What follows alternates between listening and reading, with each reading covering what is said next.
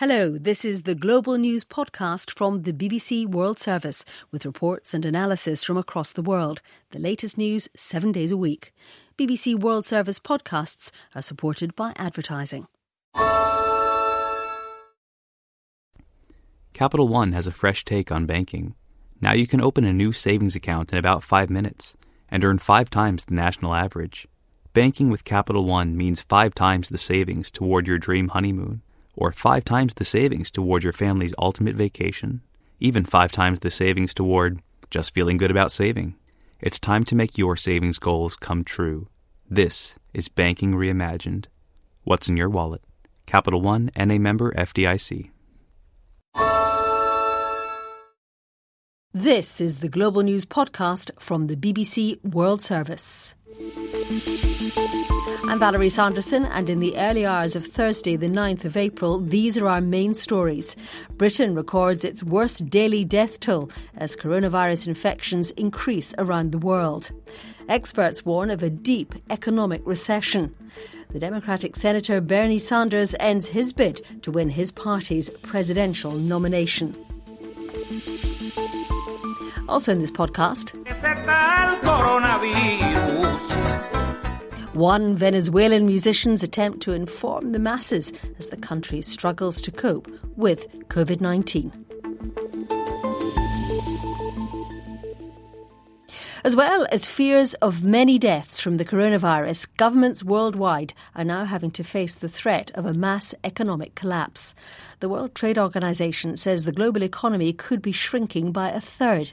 The WTO's Director General, Roberto Azevedo, is urging governments to keep their economies open to global trade. As we confront what may well be the deepest economic recession or downturn of our lifetimes, we should aim to make the most of all potential drivers of sustainable growth to reverse this situation. Governments around the world can and must lay the foundations for a strong and socially inclusive recovery.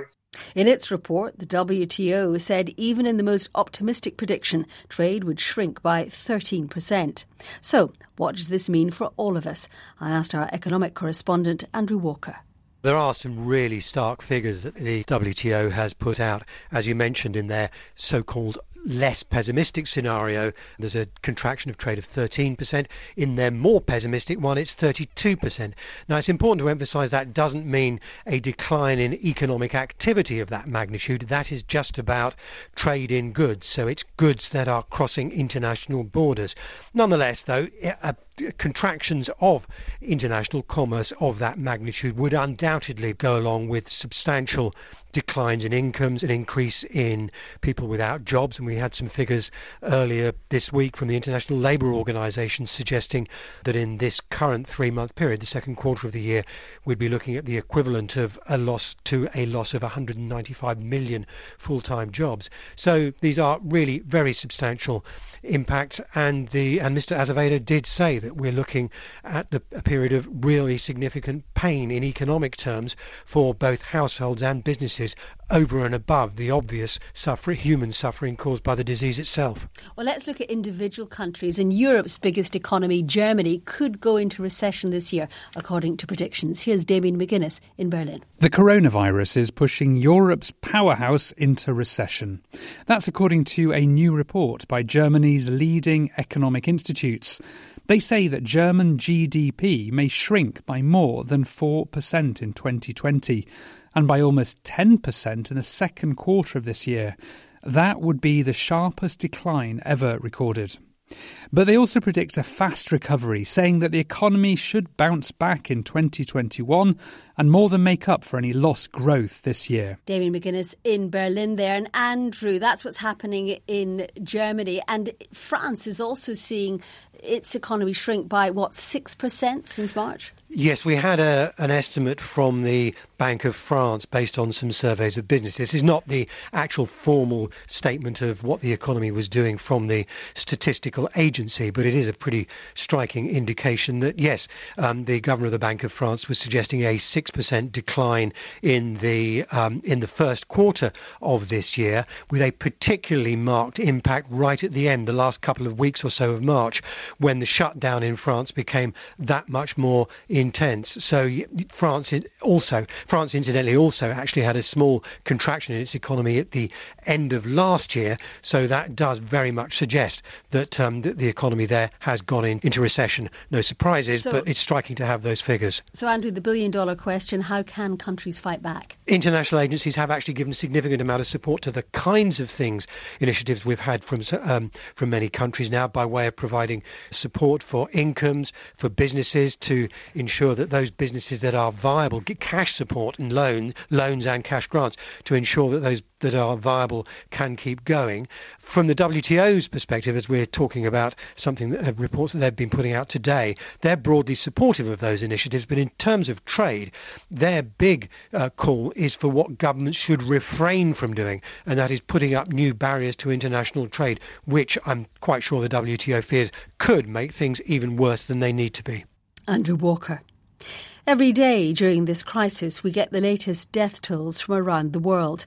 Many are rising every day, and here in the UK, there's been a record daily increase of 938 deaths from coronavirus at the time of recording this podcast. More than 7,000 people have died in hospital so far. Our UK political correspondent Jonathan Blake has more.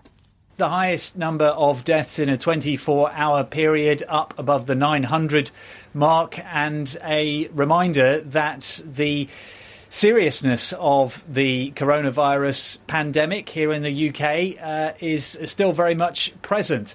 The figure has been rising. There has been a glimmer of positivity in the last day or so from the government's scientific advisors that the number of new cases has not been increasing at such a rapid rate and may actually be slowing. And that offered some positivity, but really when you contrast that with the number of deaths, it is very easy to see that the UK has not reached the peak in terms of cases or in terms of those who've sadly lost their lives. The Chancellor was asked about that at the briefing inside Downing Street earlier today, and there has been some talk of the lockdown measures, the restrictions on movement being reviewed in the coming week, and the government is legally obliged to do that, but I don't think anybody is expecting them at this point to be lifted or indeed eased. The UK Prime Minister Boris Johnson is said to be improving after 2 nights in intensive care with COVID-19. Reporter Beth Timmins told me more about what's happening elsewhere in Europe. As you've said, across Britain we've got more than 7,000 people who have lost their lives to the virus so far. And so for some context, that's more than half the number who have died from the virus in the US. Whereas in Italy, there has been a drop, but it does remain at the centre of the crisis in Europe, and it has the highest death toll of more than 17,000. After Italy, then comes Spain, which has so far lost 14,000 lives. Its death toll rose for the second day in a row, up by 757 now. So Europe does remain very badly hit so far, with the continent accounting for about 3 in 4 of the officially recorded deaths worldwide. Are the countries in Europe managing to slow the spread of the infection? Well, this is another interesting point. So the infection curve is flattening in Italy and Spain, which are the 2 worst hit countries in Europe. In Italy, the number of those confirmed to have the virus has risen by only about 1% for 2 consecutive days now. But recently, France, along with Britain, has posted some higher daily numbers of deaths than either Italy or Spain. And the French President, Emmanuel Macron, has come under fire for visiting a badly affected town, which prompted residents to then come out and greet him. And elsewhere, in less badly affected countries in Europe, so we're seeing this in Austria, Switzerland and Denmark, restrictions are actually going to be eased. But the World Health Organization has strongly warned against this because they're saying that the progress that we're seeing is very, very fragile. What about cooperation? Are the countries of the European Union working together to try and control this? So the European Central Bank told Eurozone finance ministers that the area could need fiscal measures worth up to 1.5 trillion euros just this year. And the European finance ministers have been meeting today to try and hammer out a plan, but after 16 hours, they still haven't reached a deal. So they're planning again to meet tomorrow. And the EU is drawing up shared rules for using mobile apps to try and track the spread and aiming to make a better use of the tech and address privacy concerns together. But with over 83,000 lives lost worldwide, it seems in Europe we're still far from life returning to normal. Beth Timmins. The regional director of the World Health Organization for Europe, Hans Kluge, has urged governments to think twice before easing restrictions on freedom of movement. On Monday, Austria became the EU's first member state to make plans for a gradual loosening of its lockdown. Denmark and Norway have followed suit. But Mr. Kluge said progress on curbing the spread of the virus is extremely fragile, and now is not the time to relax measures. Our Europe editor, Katja Adler, reports. Governments across Europe are under pressure to get their economies up and running again, their populations back to work. But the World Health Organization warns that would be dangerous. It says Europe remains very much at the centre of the pandemic, but that Europeans risk being lulled into a false sense of security as we watch the dramatic rise in coronavirus cases in the US and the rate of new infections in Italy and Spain begin to slow. Hans Kluge is the head of the WHO's Europe division. Knowledge of COVID-19 and some positive signs from some countries do not yet represent victory. They offer a rare chance for us to tighten our grip on the virus. Now is not the time to relax measures. Mr. Kluge did not directly criticise Denmark or Austria, which are preparing to start lifting some COVID-19 restrictions as early as next week. But he said governments should actually be doing the opposite, doubling and tripling their efforts, he said, to delay, slow and stop the spread of the virus. The WHO says restrictions should be lifted only when governments are sure their health services are coping and that they have testing and tracing systems in place to know with confidence where the virus is in order to keep those not yet infected safe. Katja Adler. The US Senator Bernie Sanders has suspended his campaign for the 2020 Democratic presidential nomination. The announcement clears the way for the former Vice President Joe Biden to become the Democratic candidate and challenger to President Trump in November. Gary O'Donoghue is in Washington. 2 months ago, Bernie Sanders appeared to have an unassailable grip on the Democratic nomination. Now he's bowing out, saying there's no feasible way for him to win. It had, he said, been a difficult and painful decision. Thanking his supporters, he said the campaign had transformed the consciousness of the country. He congratulated Joe Biden, but he stressed that his name would remain on the ballot in the states that are yet to hold their primaries. Gary O'Donoghue. We've kept you posted on how people are coping with isolation measures around the world, and musicians in particular have been trying their best to lift spirits for themselves and others. One of them is a 7-year-old child from Greece who composed a song for those feeling alone under lockdown. Merlin Thomas takes up the story.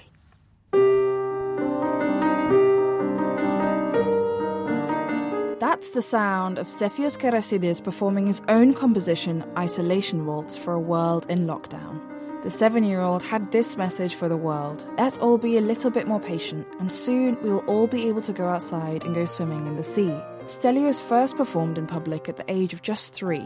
Since then, the award-winning pianist has played all around the world, from New York's Carnegie Hall to London's very own Albert Hall. In a time of such uncertainty, music is a grounding force that brings us all a little bit closer together. Move over, Mozart. There's a new kid on the block.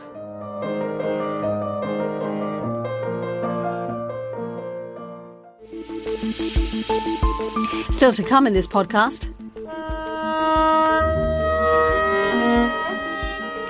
Ballerinas brandishing saucepans and kitchen plates as dramatic props. For one Russian ballet company, the show must go on, even during isolation. Now to Yemen, where news has emerged of a potential nationwide ceasefire. The Saudi-led coalition fighting Houthi rebels in the country is expected to announce it's ceasing hostilities in a few hours' time. James Menendez spoke to our chief international correspondent, Lise Doucette. This has come out of the blue and not a day too soon in this devastating war unleashed against Yemen 5 years ago by the Saudi-led coalition. And we've had a statement from the Saudis, the Saudi-led coalition, principally its main power, the Saudi Arabia, that there will be a 2-week unilateral ceasefire. They will stop all of their military operations across Yemen in order, they say, to bring about joint efforts to fight against the spread of the coronavirus, and also in response to a new initiative by the UN Special Envoy for Yemen to arrange peace talks. The statement also says that if the conditions are in place, that the ceasefire will be extended. So this marks the most important initiative in a little more than 5 years for the Saudi-led coalition to try and bring an end to this devastating war in Yemen. Are the Houthi rebels likely to respect the ceasefire too? What happened within a very short time after reports first starting emerging that this was going to be announced by Saudi Arabia, there were a flurry of posts on social media by senior Houthi officials not responding to the reports of the Saudi initiative, because by then it was not official, they were just reports, but talking about how they support the United Nations efforts, how they have expressed in detail their conditions for a political solution to this war to the United Nations Special Envoy Martin Griffiths. So it seemed positive. Of course, it's going to take an awful lot to bring a full and final end to this war. There have been peace talks before, but we do know that over the past more than 6 months, certainly since September of last year, after the attack on the oil installations in Saudi Arabia, it was a wake-up call for Saudi Arabia, and they have, beginning with secret talks between senior Saudi and Houthi officials, have been trying to find a way to get Yemen, this war on their border, off of the table. Lise Doucette. Let's return now to the coronavirus. And as large parts of the world remain under lockdown, some people are trying to break the rules. Tunisia has become the latest country to threaten heavy penalties for those who fail to observe government restrictions. Rana Jawad is in Tunis. In a news conference on Tuesday, the Minister of Interior, Hisham Msheshi, issued a stark warning to those he says are violating quarantine rules after testing positive for COVID-19. Mr. Msheshi says they could be pursued for criminal charges for infecting other people, and if cases in these circumstances lead to deaths, they could also prosecute them for manslaughter. In Singapore, anyone with confirmed or suspected COVID-19 who defies the restrictions put in place may face a fine of $10,000 and up to 6 months in prison, with higher penalties for repeat offenders. Coronavirus has reached all corners of South America now, but perhaps most worrying of all is the situation in Venezuela, a country gripped by a political crisis and economic instability.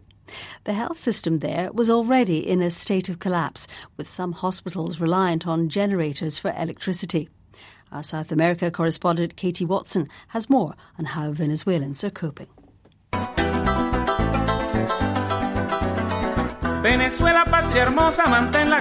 Venezuelans stay calm, croons the musician as he strums a harp. Isidro Salom would normally be playing what's known as llanero songs, warbling about the Venezuelan grasslands and unrequited love. But now his lyrics are about washing hands and staying positive. Together he sings "We'll Beat Coronavirus." His tunes have been playing repeatedly on Venezuela's state television. Together with the national lockdown, almost as soon as COVID-19 was detected in the country, President Nicolás Maduro has acted fast to contain the virus. In a country whose health system is already on its knees, the arrival of coronavirus is a frightening prospect.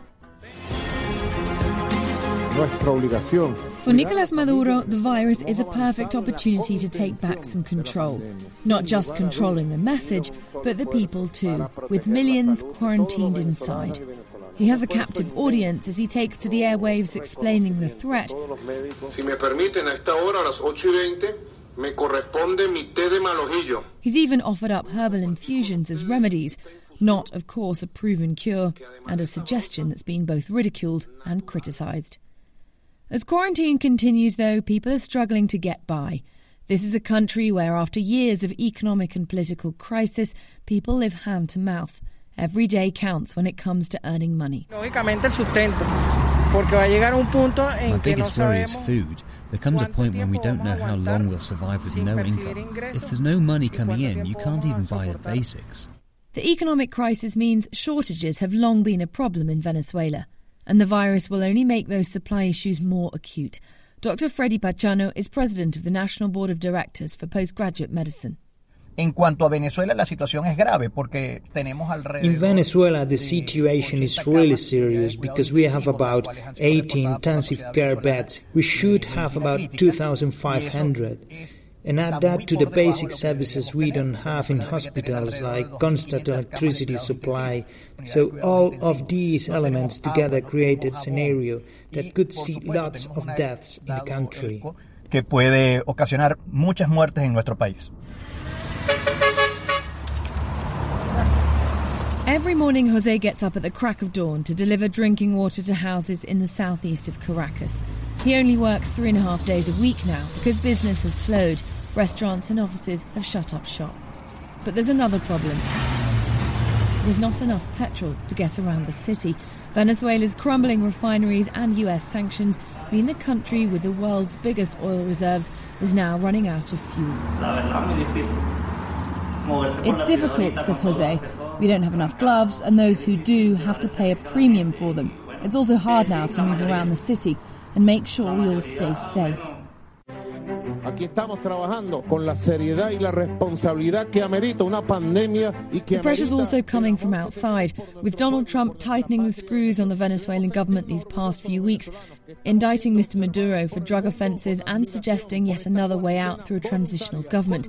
Mr. Maduro says he's not going anywhere, but there's no doubt these are difficult times for South America's most troubled economy. Máxima serenidad y cuarentena radical al 100%. Después de esto, seremos una mejor humanidad.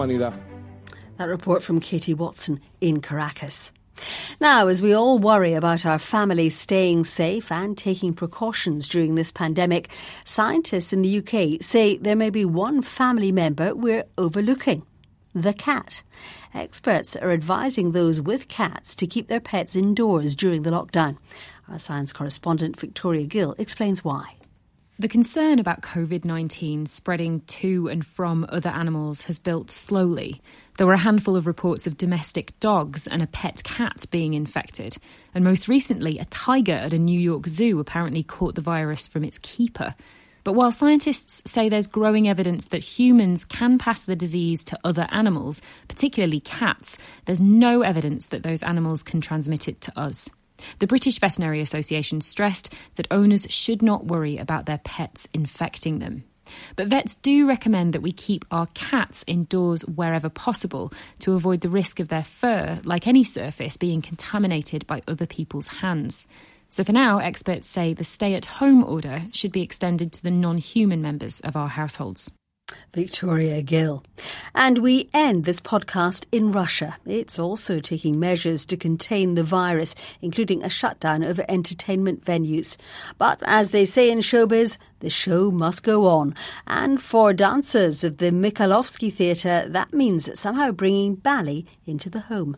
Our Moscow correspondent, Steve Rosenberg, has more. Now, what do you do if you love to ballet dance, but your troupe is in coronavirus lockdown? Well, the stars of the Mikhailovsky Theatre in St. Petersburg have found a creative way to keep performing.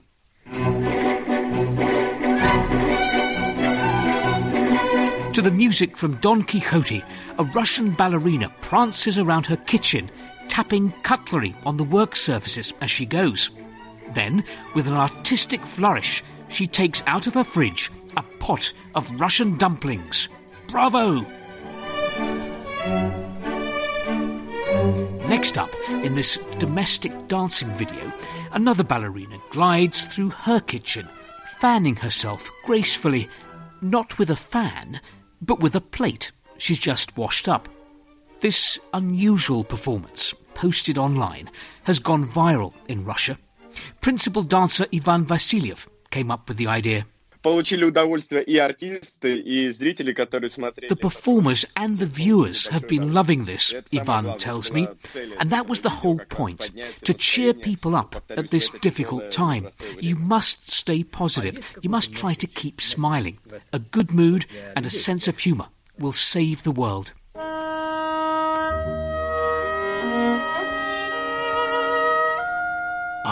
The emotion of it all, to music from the ballet Giselle. In the living room, Ivan lifts up his ballerina wife Maria, who's holding a saucepan. Yes, the dumplings are ready. The Mikhailovsky ballet dancers are promising more uplifting performances online to raise the spirits of the Russian nation.